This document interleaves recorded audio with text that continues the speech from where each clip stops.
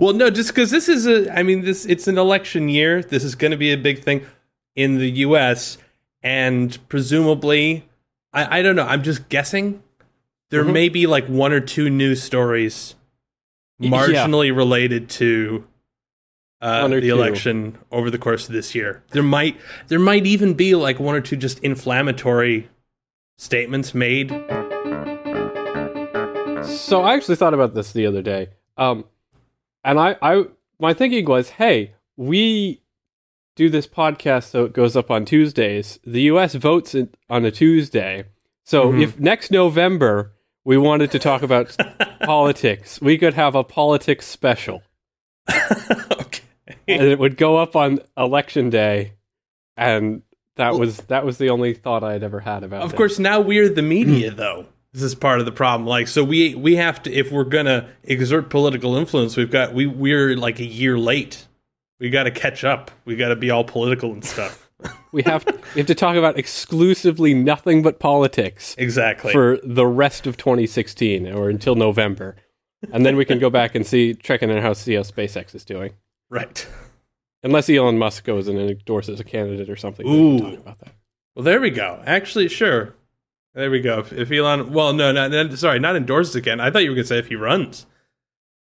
Sure. I mean, I think we'd all vote for Elon Musk if he ran. I think we'd vote for any position. Really? You don't know if you'd vote for Elon Musk? I don't know.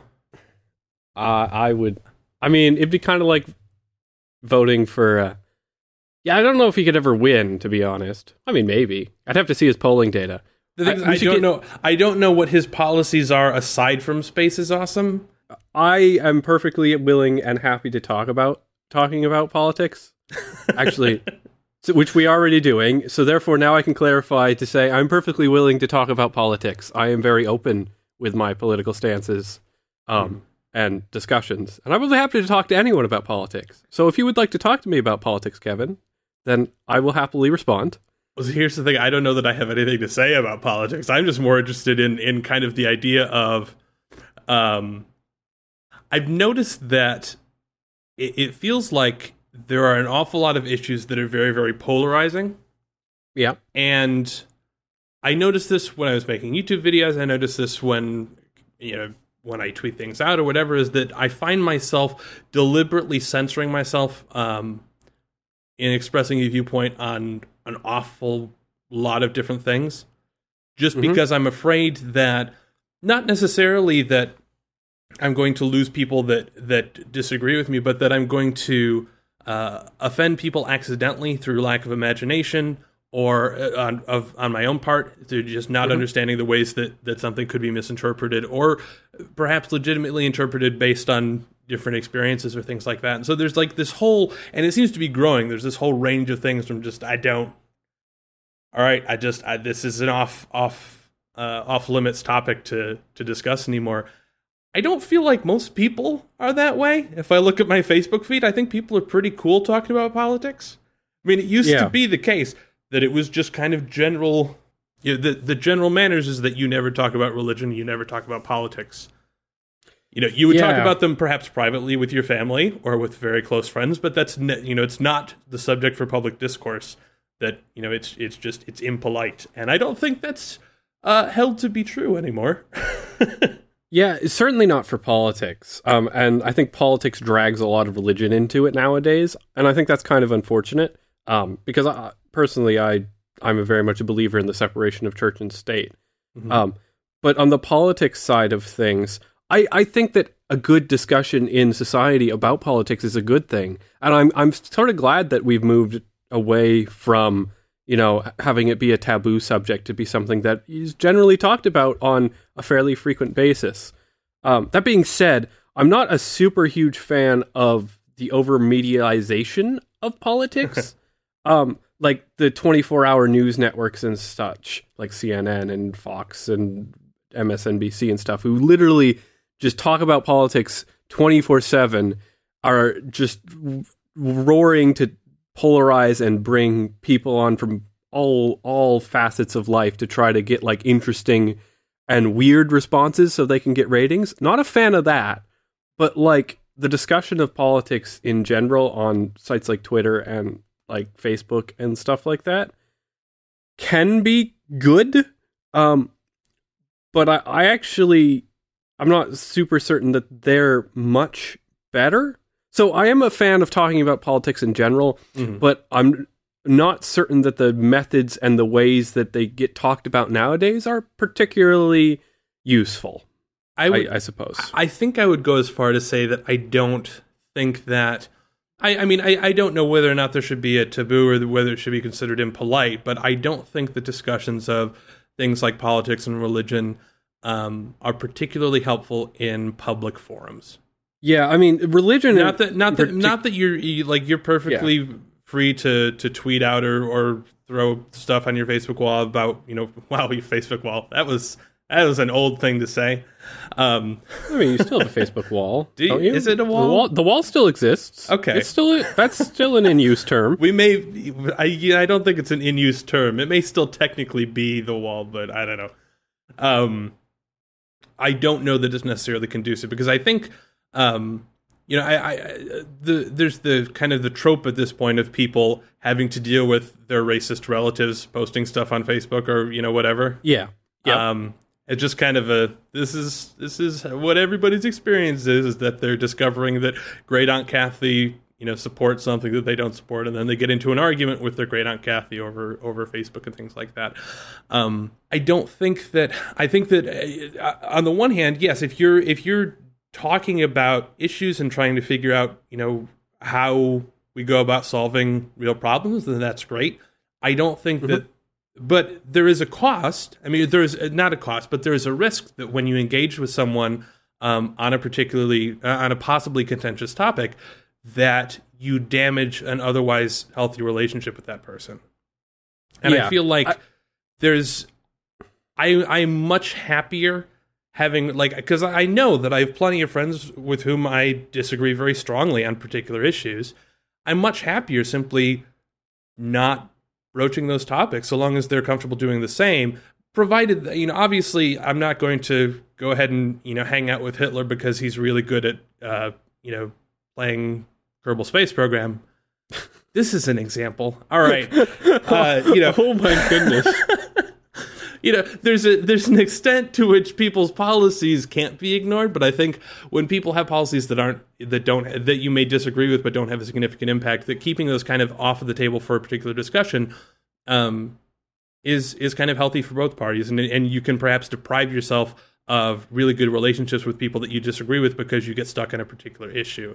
And I don't feel like, and I think especially on public things, kind of Twitter being probably the most public of platforms, it's very easy to not, even when you tag someone, you're not directing, you're shouting in their general direction, and then anyone else can decide to sort of engage with that, and there's a real risk of losing potential relationships and helpful discussions with people on perhaps different topics on which you can actually come to some sort of consensus or at least have a reasonable discussion. And so I don't know. I feel like the don't talk about politics thing may have been a good idea at some point. Okay. I will grant you that there are certainly topics where that's true. And I think the realm of where that holds true, and that holds true across basically all of the religious topics and some political topics, is that morals. So when you try to discuss like morality issues with people, you're much more apt to strike significant chords with them, right? And engage a much more visceral response. So if you're talking about topics like should there be religion in schools, or should it be presented A and B and options, and should it be what's the deal with abortion and all that type of stuff, you're going to really hit chords with people who have a moral compass that points different directions, right? So people are going to believe different things, right? And they're going to be very adamant about that because that's going to be some very core part of their being. Whereas if you're debating whether the right way to build a bridge or to build a hyperloop train is the way to spend this year's fiscal budget, that's not really gonna elicit any sort of core response. Especially discussing with people who have no impact on on that policy, right? Mm-hmm. It's not. It's if my great aunt Sally thinks that it would be appropriate for us to build a Keystone Pipeline, she's not going to go out and build it. So if I vehemently oppose it, it's probably just not worth talking about. Like if it's going to sever potentially good discussions, let's just not bring it up then. Obviously, yes, if she's going out there and building the pipeline herself, then maybe I do have a responsibility to speak up and say, I really think you should knock it off. By the way, the pipeline, I have no idea. Like, I'm not informed enough about it to have any sort of opinion. It was just sort of an example. I'm not committing myself to a particular viewpoint in that example. Because you have done no research. I haven't. I have quite deliberately over the past kind of year or so tried to de-newsify and depolitify my life. Because I don't think it matters. Not that it doesn't matter. I don't think that my being informed actually helps. And I think that if it was a choice between doing that and nothing, then sure, I would do my best to stay informed, but I can be informed about other things where I feel that I can have more of a positive impact. I mean, I've certainly tried to scale back my particular news intake, but I have good circles of friends who I almost talk nothing about, nothing except politics with. And even if there's not just politics, it's, makes up a good portion of our conversations, and being informed is a good way of maintaining those particular friendships and that I value. So, it helps, and I enjoy it in certain circumstances, And again, it all depends on the issue. Like, having issues about taxes is a great debate that I like to have with a particular friend. I mean, and I think I'd have quite some fun. I've never found anyone who has a different viewpoint than me, but the whole there's a red flag there. It's an echo chamber. I know, it's an echo chamber problem. But I don't have a friend who I've talked to who doesn't think that cell phone encryption isn't a good thing and that the government should have access to all of their files when they want it. Like, I haven't found anyone that I have friends with to talk about that issue. I really kind of would, because I think debating that type of stuff helps you think through your own arguments. So I'm gonna say this out loud, but I want to preface it by saying that I think this is a very condescending attitude that I have. And that is that I think that, to kind of be a counterpoint to what I said before, there is when you were talking about people kind of clinging to their beliefs, particularly with regard to morality, and how that kind of makes up a core part of their being, I initially agreed with you, but I try and think about myself, and I try and think my goal as a person, as a thinking person with opinions, is to have very, very strong opinions, but to hold them very loosely and not identify with them, if that makes sense. So I will very strongly argue about the benefits and importance of encryption. But if you for some reason just said that this is absolutely necessary and we need to be able to decrypt and backdoor into everything, and you wanted to argue vehemently, and you wanted to call that opinion completely stupid. Heck, if you wanted to call me stupid, I'd probably be fine with that too. I wouldn't take that necessarily as a personal offense. And similarly, if people disagreed with my views on religion or abortion or kind of any of these really hot button issues, I don't personally, I hold my opinions, and I hold them very strongly, and I will argue very long, for a very long time, and very forcefully. But at the same time, if you manage to convince me that I'm wrong, it's not going to, I don't feel like you're chipping away at my soul. I don't feel like it's a personal attack when you argue against a point that I may hold. And I feel like my attitude of just not wanting to engage on those hot button issues may be condescending, in that it is assuming that the opposing side does not have that same attitude.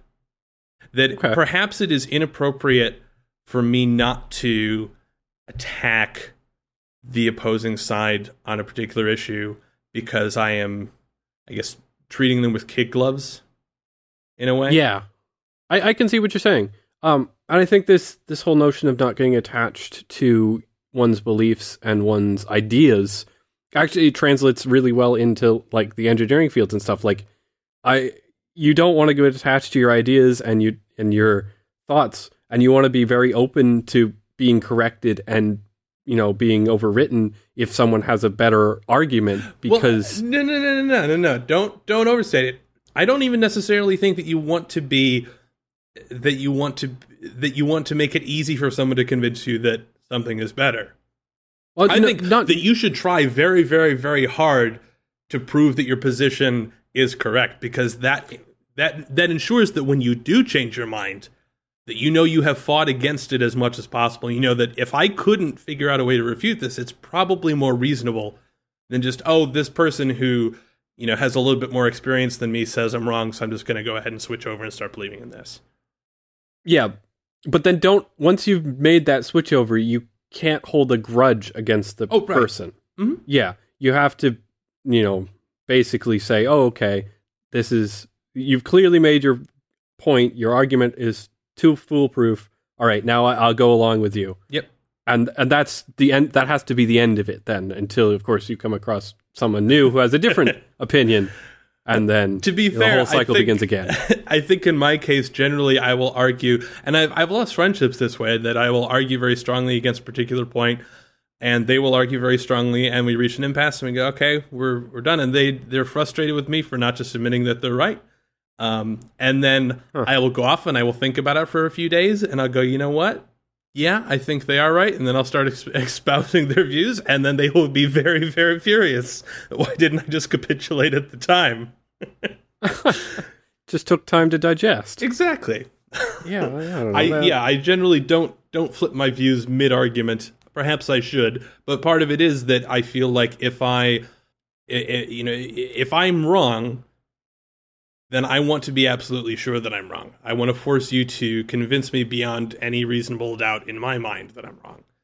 And so I'm very hesitant to actually flip my opinion, at least until after the discussion has taken place. Yeah, and I think that's very reasonable.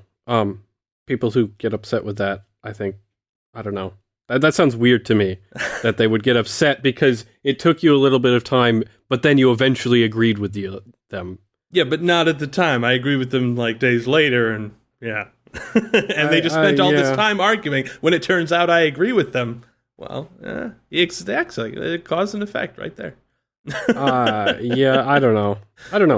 I mean, the only point I was just trying to make was that this isn't directly associated with politics. Is that it's in engineering and software engineering, is that you will have ideas and you will make things that are terrible. Perhaps isn't that isn't the right way to go about it, and that you have to be very open and not personally attached to those ideas, so that way you can replace them and not feel like, oh, I'm the worst person ever, or you won't hate the people who, had that better idea. Right? That make the implementation twice as fast, or whatever. You just know that, that the end result is that things worked faster, not that, oh, I was terrible. Right. Yeah.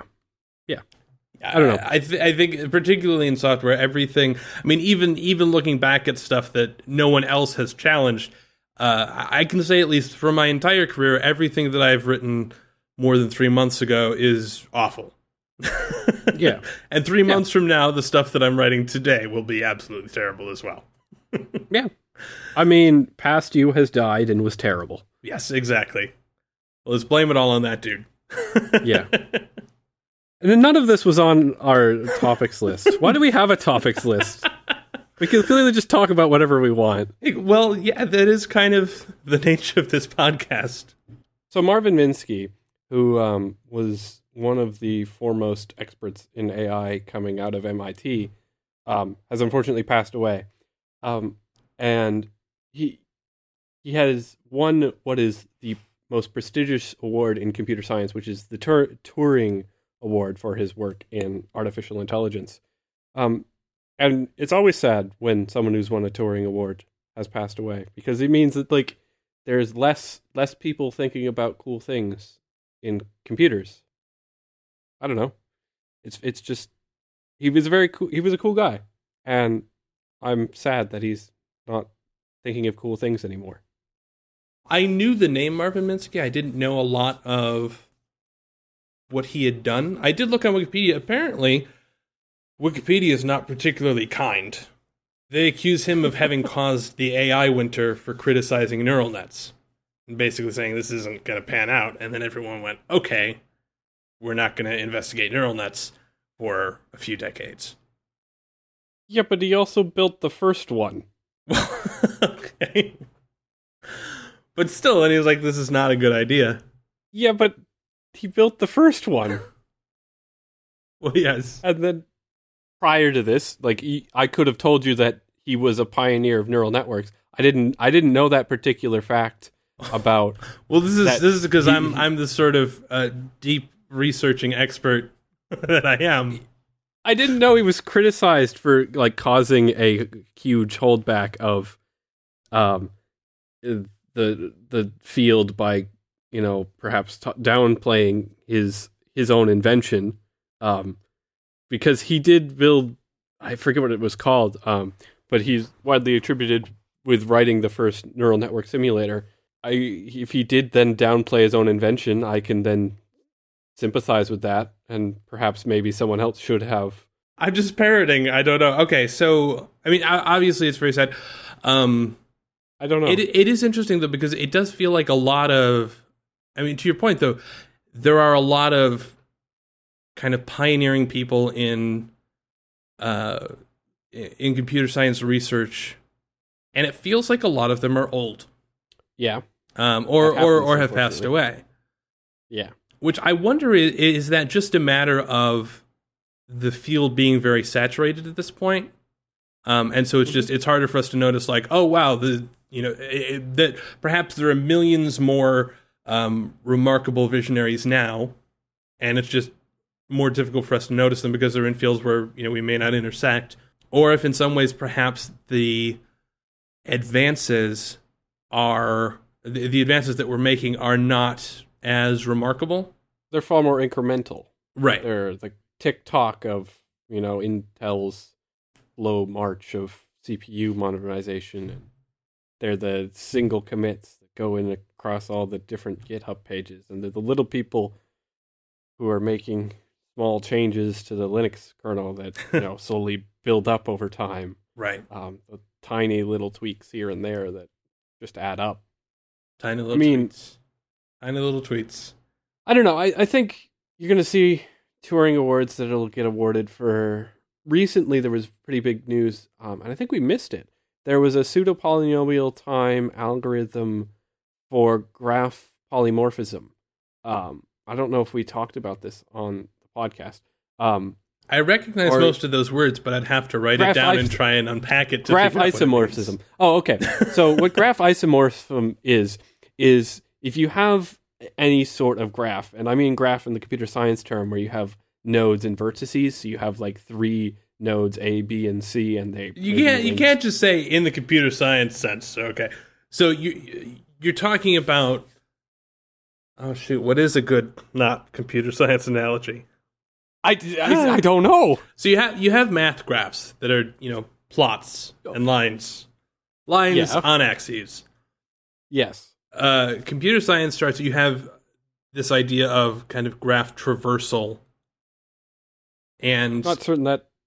Okay. So the idea of graph traversal is you figure out how do we find all of the things in this data that we're trying to represent.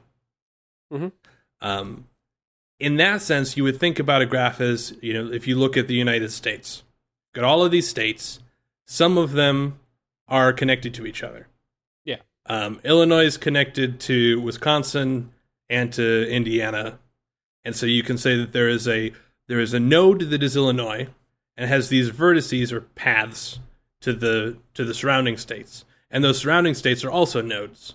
And so if you were going to try and write some sort of, it's actually kind of an initial thing that there are some algorithms for this. The kind of the traveling salesman problem is, how do you try and visit all of those states without repeating yourself? And so this is kind of what you use a graph to model, is you just describe all of these particular things and how they connect to each other. And so that's what you mean when you're talking about a graph in that sense. Yeah. And what the graph isomorphism problem is that given any two graphs, you're asking, are these two graphs the same? So, does Illinois connect to Indiana, and does California not connect to New Hampshire, and all, possible combinations, so that make sure that all the states that should be connected are connected, and that all states that shouldn't be connected aren't connected. And so it turns out like the easiest way you can think about doing that is to literally just go check one by one every possible connection and see, does it exist? And should it exist for both of the graphs? You just treat one graph as the master and then check down the other graph, making sure that every, vertex or connection that should exist does. So this got them their Turing Award? No, I'm... Because I was going to say, Alex, I think we might be able to get a Turing Award. That would have been my first approach to solving that problem. Yeah, no. So that is the common way to... Is this map of the United States the same as this other map of the United States? I'm going to check all the states and what all their boundaries are. That would have been my solution. Well, I think I demand my Turing Award. So that's the graph isomorphism problem explained in simple forms. You're just checking to see, if one graph is equal to the other. And that's a simple way that you can do that. It's not a very computationally effective way of doing it. It takes quite a long time. In fact, it's an exponential time, in that as the number of states in the United States grows, the longer it takes to check that these super United States are not equal to other super United States. An exponential curve. Right. What recently happened at the end of last year, there was a formal proof of a pseudo-polynomial time algorithm. So it wasn't quite polynomial time, but it was a very, very close. It was approximately polynomial time. It was a mathematical proof that you could solve these graph isomorphism problems quite quickly, or a fair bit quicker than we had before. And I think those are the types of things going forward that will win Turing Awards, is not necessarily these revisions in like how the Intel CPU architecture works, or a slight compiler increase, but it's going to be these more profound theory works that will be receiving Turing Awards. I want to look up the list of Turing Award winners now. Should have done that. Oh. Award. Yeah, I don't know. Turing Awards are cool, but I don't understand most of why people have received them, if I'm being perfectly honest. Well, see, this is my point. I think it's also... Computer science is a particularly weird field just because there is probably, I would say, more of a schism between the academic and the... I don't know what the word is. Real programmers, maybe? Industry is probably the word. Not even necessarily industry, though, because there are plenty of people that are very, very smart and very, very smart programmers that are not. Industry has context around. Industry implies like enterprise software solutions. I mean, yeah, I guess business. No, not even that. Because I wouldn't consider Richard Stallman to be an industry or a business programmer. Okay. Yeah. There's the math and there's the practical application of the math. Well, yes. I mean, I guess if I had to say something, I'd probably say there's the academic approach to computer science and there's the pragmatic approach to computer science. Okay. The only reason I hesitate to do that is because I think that it implies that academia is not practical in any way. Like by making that distinction, it's perhaps unfair to the academics. Yeah. But I think that it's interesting that there is such a split that things like the ACM I would say are even unknown to a very large number of software developers and are irrelevant to most of them. So, I mean, the real reason I know a lot about, like, I know what the graph isomorphism problem is off the top of my head, is that a while back, I learned of this little thing called the Millennium Prize, which is a set of 7 problems that if you solve them, any one of them, they're all worth $1 million. So in 980 some years. Yes, no, it was termed the Millennium Prize because it was at the turn of the millennium, back in 2000, around 2000, that decided that here are 7 problems that we want solutions to. Here's $1 million for each of them. Mm-hmm. Whoever solves it gets this $1 million. And one of them is this problem known as P equals NP, or P versus NP. And so I spent quite a lot of time, and I actually went and I took a class at my university, specifically because I was very interested in trying to win this Millennium Prize, which it's this, as we were talking momentarily ago about the graph isomorphism problem, that solving that is an exponential algorithm. So, it's 2 to the n or whatever it may actually be, because it takes an exponential amount of time to prove if those 2 graphs are equivalent to each other. Mm-hmm. However, there are other classes of problems that can run in polynomial time. And a polynomial is just from like math class in high school, 2x squared plus 5x minus 5. And that would classify a polynomial runtime of an application. What is Kevin laughing about? I'm sorry. The translating of complicated things into, like math class, like the polynomial, like, because that's a word that people also use all the time now. Like, we're just, like, we're using obscure things, but explaining them in probably equally obscure things. I would imagine, if I went home and I asked, my mom would probably know what a polynomial was. I don't think my dad would. I'm sure they'd know the term. They'd recognize the term, but they'd have to go like, wait, what was that again? It hasn't been relevant. That could be completely unfair. But I think for many parents, that would probably be true. Maybe I'm going to say that my viewpoint is probably biased. Well, everybody's viewpoint is biased. That's why we get one. No, because everyone in my family would know what a polynomial is. Except perhaps my grandfather. My parents are teachers. My grandmother's a teacher, and my other grandmother is quite a smart lady. So I'm fairly certain that I know that everyone in my immediate family would be able to. How do you explain a polynomial then from a more subjective place? I think I would just simplify it even more. There are some problems that become really, really, really hard to solve as for which figuring out the solution takes a ridiculously long time as the problem gets harder. And then there's some problems for which the time that it takes to figure out becomes pretty much infinite as the problem gets harder. Yeah. Okay. Granted, yes, I'm vastly oversimplifying more than you, and I'm sure that irks you a little bit because I've no, it's interesting. It's just at what point does the oversimplification make the statement worthless? I guess. Now we're getting to Richard Feynman territory. Yeah. No, I refuse to give you an analogy because an analogy is not true. Right. There can be some truth, extracted from an analogy. But, okay. Anyway. This is the academics versus the pragmatists.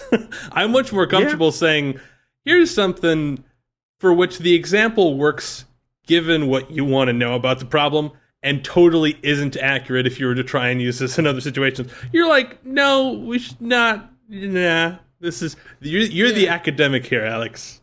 I am the cowboy coder, just writing stuff, irritating all those academics, and I want to revisit this in like 5 years and see how much of what I think of myself. The point is, P versus NP is basically that you have you actually have a whole bunch of different subclasses of problems, but there are two subclasses of computer problems that you're thinking about, and that's polynomial and non-polynomial, P and NP. NP or non-polynomial take a lot longer to complete, and polynomial are much more easily solved problems, so they complete much quicker. Mm-hmm. And the question is, can you write polynomial solutions, or very easy to solve solutions for all of the problems in NP? And therefore, all problems in NP are, solvable to some quickly answered, solution, or relatively quickly answered solution.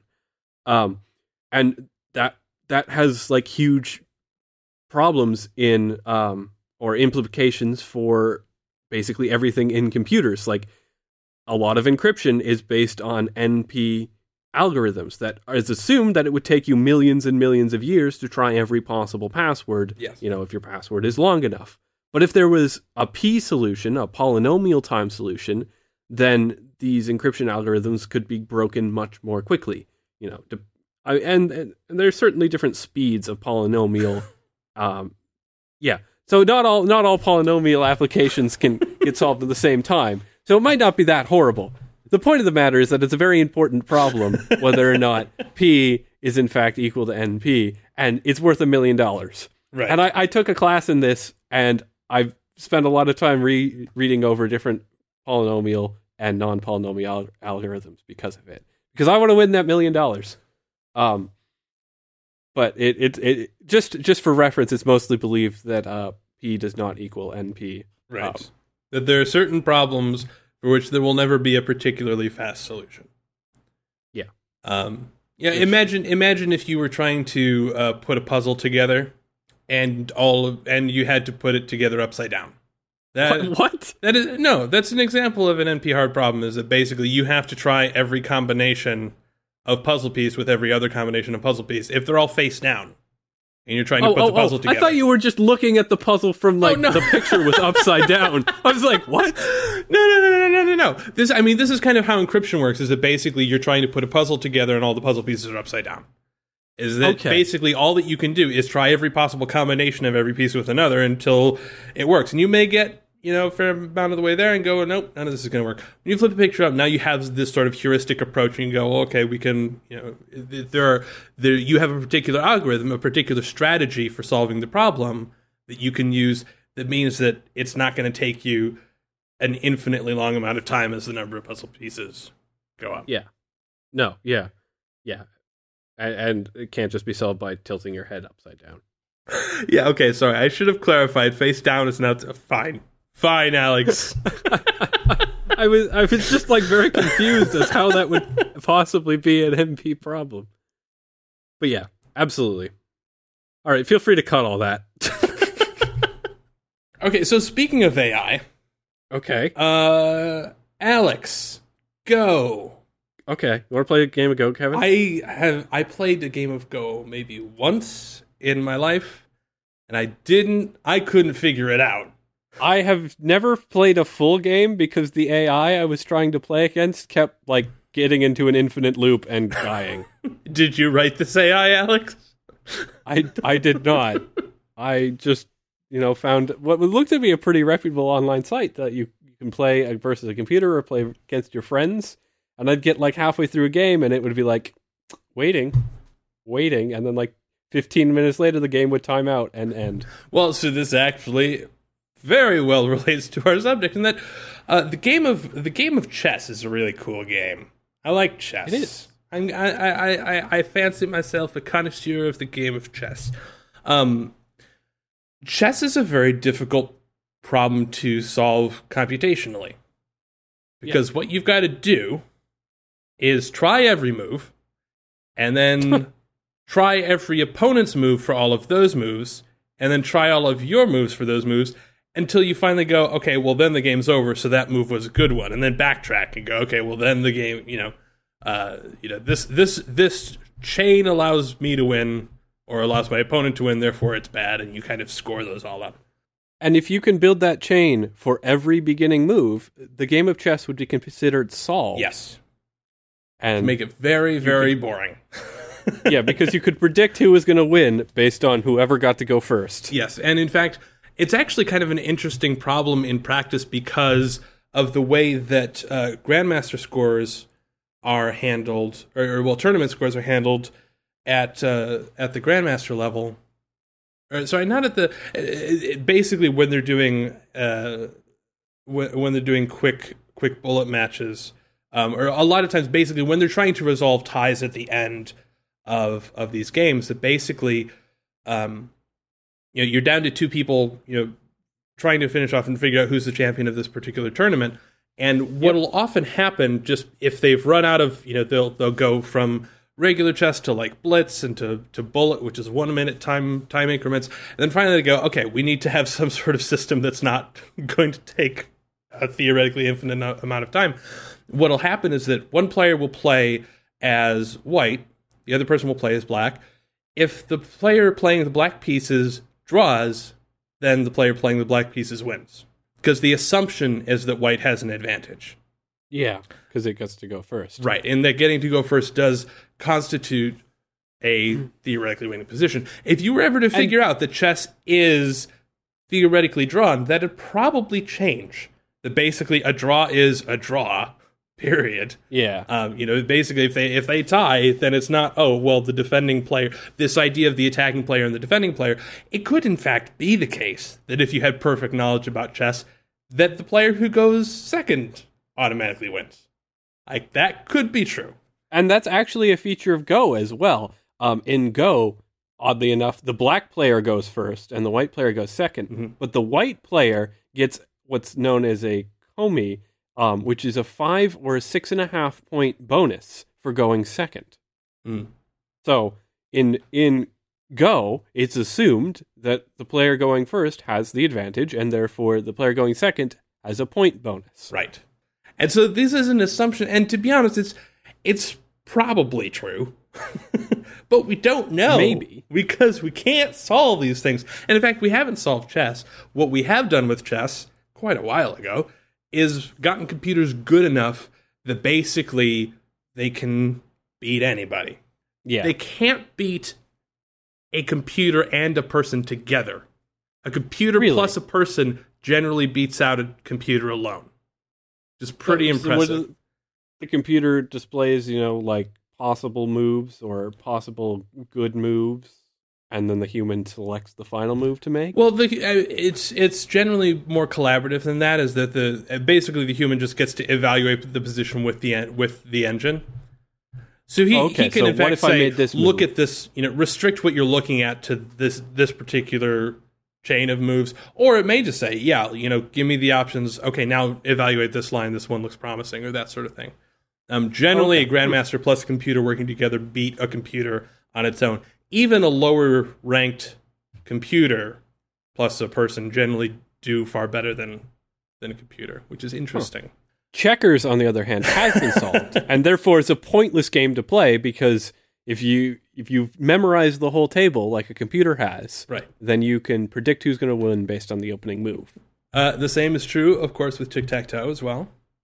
That is one where humans can actually kind of reasonably memorize all of the starting positions. But, the actual news that we're getting to here is Go and Google, whose name was inspired, in fact, by Go.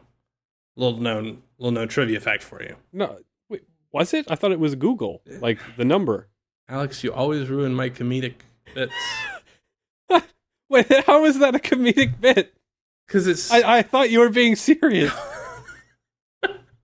Google has made a Go computer that is better than a good player.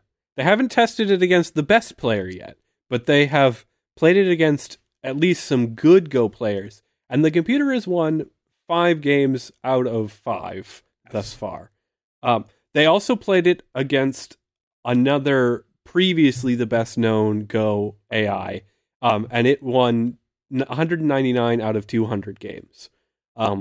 So they're pretty sure they have the new best Go AI, and that it is finally better than really good humans. Mm-hmm. Not necessarily definitive. Well, and we should also mention, even the best chess engines will sometimes draw against grandmasters. Yeah.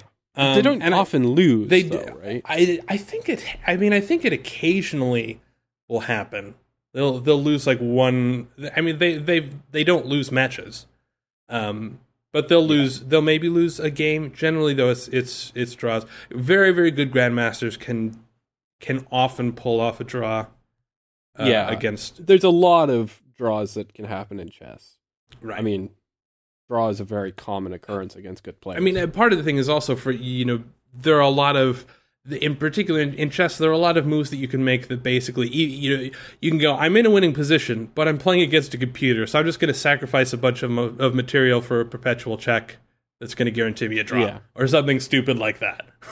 Basically, you can force your way into a draw by basically having a boring game.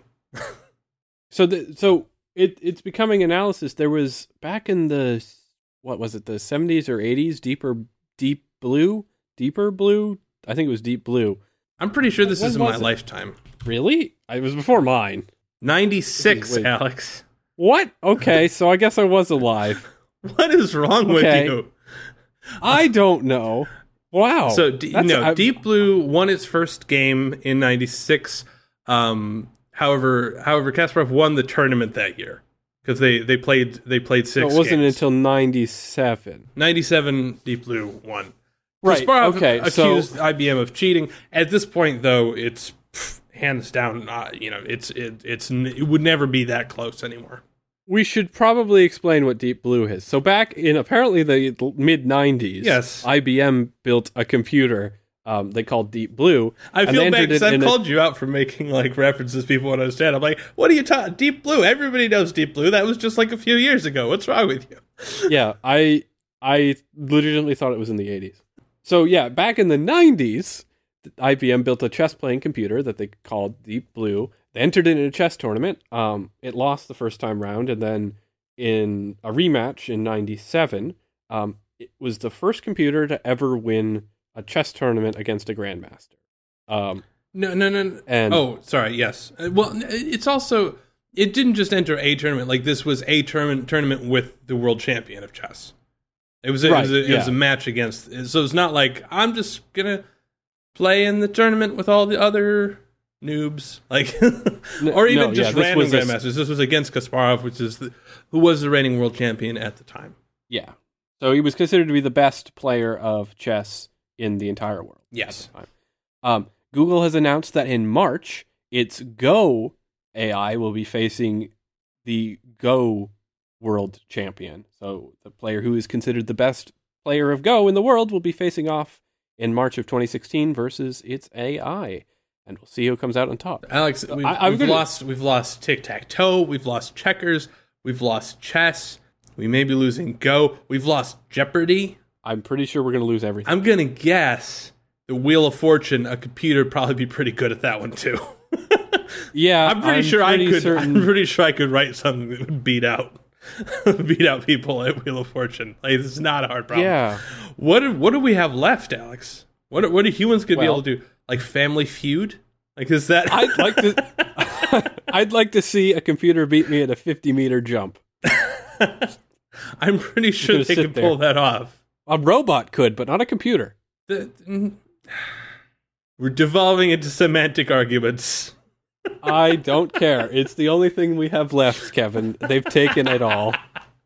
So yes, predictions. Is the Go AI going to get the job done? Yeah. I'm hoping that there's a live stream. Kevin, we should sign up to be the commentators on the live stream. We don't know anything about the game. I played at least like 3 half games before the system crashed. I want the two of us to play a game of Go, Kevin. I played people at some point. Yeah, it did not go well. I don't know. Maybe we'll revisit the game. We should try that out. I think it would be great. You should tell us in an iTunes review whether or not we should have a Twitch stream of us playing Go. You're just okay. So like I mentioned it once, and now this is like your mission. Like I need to figure out a way to remind people about. I mean, The iTunes If I actually wanted iTunes reviews, it's easy enough to just automate that. But that's no fun. It'd be equally easy to de-automate that too. What's particularly interesting, though, is that this is actually using mainly neural nets, and it's using, in particular, what's called deep learning. Yeah. So the idea of a neural net, which I admittedly don't understand. I mean, I understand neural net. I don't understand deep learning entirely. I'm not certain most people understand what a neural net does. And most people don't understand the neural nets that they make, like how they would work. Well, so the idea is that basically you hook up a whole bunch of inputs, and you have a whole bunch of outputs. And a very primitive neural net says, all right, we're just going to set up a bunch of connections between these inputs and the outputs. If we imagine something that just has kind of two layers, and then we say, all right, if you get a signal to this input, you should send a small amount of signal to this output. And that output goes, if I got enough total signal, then I'm going to fire my output. Yep. That's the basis of neural nets. And as you make it more and more complex, you start to add in various layers. So that if we have, our inputs that come in, they go to another set that then go, I didn't get enough, or I did get enough, so I'm going to throw out new stuff. And they do that over and over through all of these different chains until eventually they get to the outputs and they do stuff. And the idea is that you basically just throw examples at this neural net. So here's what the input is and what the output is, and you do that over and over so it figures out what those tuning values are, and eventually it just becomes a super genius. What I understand with deep learning is that in addition to having those layers, you also let the thing feed back in its output into its input again in some fashion. That sounds right. It's very complicated. You're the academic here. I'm going to have to ask. You are of our podcast, Alex. I'm proud to say that you are the expert. You are a resident expert in neural nets and deep learning. Okay, I should email my AI professor. Let him know you've made it, baby. Yeah, I'd be like, hey, remember me from last semester? Well, guess what? I'm in charge of the AI portion of a podcast. So I genuinely don't know much about deep learning. I know a little bit about neural networks, and your explanation of that is reasonably correct, in that I don't have anything to really say about it. Okay. But yeah, I don't understand. So by reasonably Google's... correct, you mean I didn't say enough that you could refute what I'm saying. Yes, correct. I didn't say enough to explain what's going on, but I didn't say quite enough to be wrong. Yeah, you walked that line very nicely. This is a goal. This is one of my goals. Deep learning, all I know is that it finds eyes in a lot of things. Google released this deep learning dream thing a while back, where you could have it look at pictures and dream about them, and all it did was just add a whole bunch of eyes everywhere, and it was creepy. Okay, so I think what we can conclude is that deep learning is Cthulhu. Sure. All right. I guess. I can't refute that. I don't know enough about deep learning to refute that. But do you know enough about Cthulhu? That's really the... I know nothing about Cthulhu. Oh, man. You would... I think you would enjoy reading Lovecraft. I'm not a big horror person. I'm not a horror person. It's different. It's enjoyable. Okay. I think you'd enjoy it. A Lovecraftian nightmare? Yeah, it's good. I don't know if I want to be trapped in an existential nightmare, Kevin. Doesn't sound like fun way to spend a Saturday night to me. Alex, you are trapped in an existential nightmare. No, I'm not. I'm not Vinny the Vole. I am not Vinny the Vole. This is what Kevin. life is, Alex. It is an existential nightmare. I'm not Vinny the Vole. I don't have to do this. So Alex, you wrote down Internet for Ants. I did. What are you smoking out there on the West Coast? And can I have some? No, you can't. I mean, actually, you can, because it's coming to the East Coast, is what I'm talking about.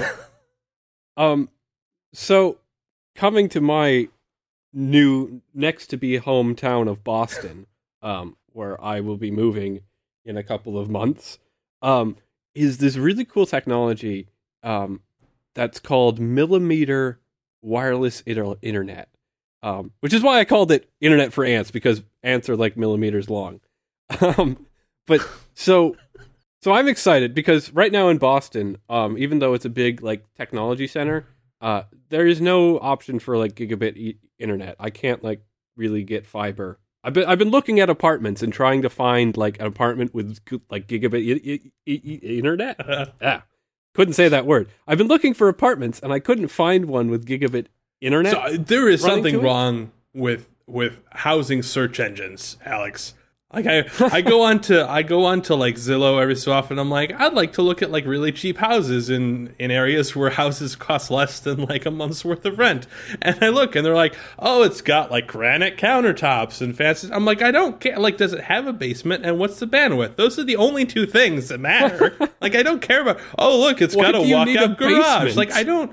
Well, because Why do you need? I'm a nerd. I live in basements. This is what I do. But if you have a whole house, why do you need to be in the basement? You gotta have a basement, man. Basements are the best. Oh, whatever. The point of the matter is, I'm super excited because today a company has announced that they're rolling out in Boston as a test drive millimeter wireless internet that can deliver gigabit speeds via their own radio network that they're going to set up. And so it's kind of like a cell phone network, except the frequency of the transmissions are much higher, and therefore that the transmission rate is much higher. The article doesn't mention them actually launching this thing, that they unveiled it as a technology. It will start beta testing its network around Boston this summer. Okay. And I signed up, and I plugged in the zip code where I'm going to be living, or want to live. See, this seems interesting to me because it also says that they're operating in a currently unlicensed wireless band, which to me says the FCC has not said, yes, you can do any of this yet. Those unlicensed bands are reserved by the FCC that anyone can do things in that band. So you're not guaranteed to have no interference, but you can do what you want in that band. That's what unlicensed bands are. Huh. Okay. Which is why I think part of why they're just rolling it out as a trial. I think they'll probably try to license a chunk of that band for themselves so that they can guarantee non-interference. Anyway, it's a very strong likelihood that around the time I'll be moving in, this gigabit wireless thing will start rolling out, and I'll get to have gigabit internet via millimeter wireless signals, and it'll be great. You just stick this, like, I don't know, it looks like, I don't know what it even looks like. It's a tube. It's a big cylinder. Mm-hmm. You stick this cylinder in your window, and it picks up the signals. Their broadcast towers work in over a 2-kilometer radius, so you can cover a good bit of downtown Boston with only a few towers. I did the math because I was curious to see how likely it would be for me to live in an area that would get coverage. And it turns out to cover a fairly high population of Boston requires a very little number of antennas when they have 2-kilometer ranges on them. So I'm pretty hopeful that I might actually have gigabit internet now, because I was getting a little depressed that I might be stuck with like half a gigabit or something. I have to say, this is, I think, the first podcast where you've not cut out. So I'm excited because maybe I'll get fast internet. Fast internet is and like it wouldn't go out when the power goes out, because unless like the power of the transmitter did. Right. I found that there are diminishing returns to super fast internet after a certain point. Yep. I suppose. I what I really want, and I'm a little worried by this, to be honest, is that the upload speed of this thing won't be that fast.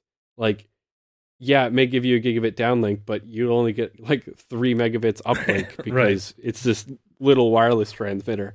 That has me a little worried and would be, a significant kill for that. Because right now, I mean, I would love to have a gigabit up, and I'd probably be fine with like 20 meg down. The thing is that I understand, like, there are obviously a lot of people still torrenting or legitimately purchasing stuff and downloading very large files. I'm not one of them. Occasionally I'll watch stuff on Netflix, but even then I'm not particularly bothered if it's not the best quality. I'm perfectly happy with low bit rate, and so much stuff is cacheable now. Yeah, that having an immediate download speed is not hugely critical for me.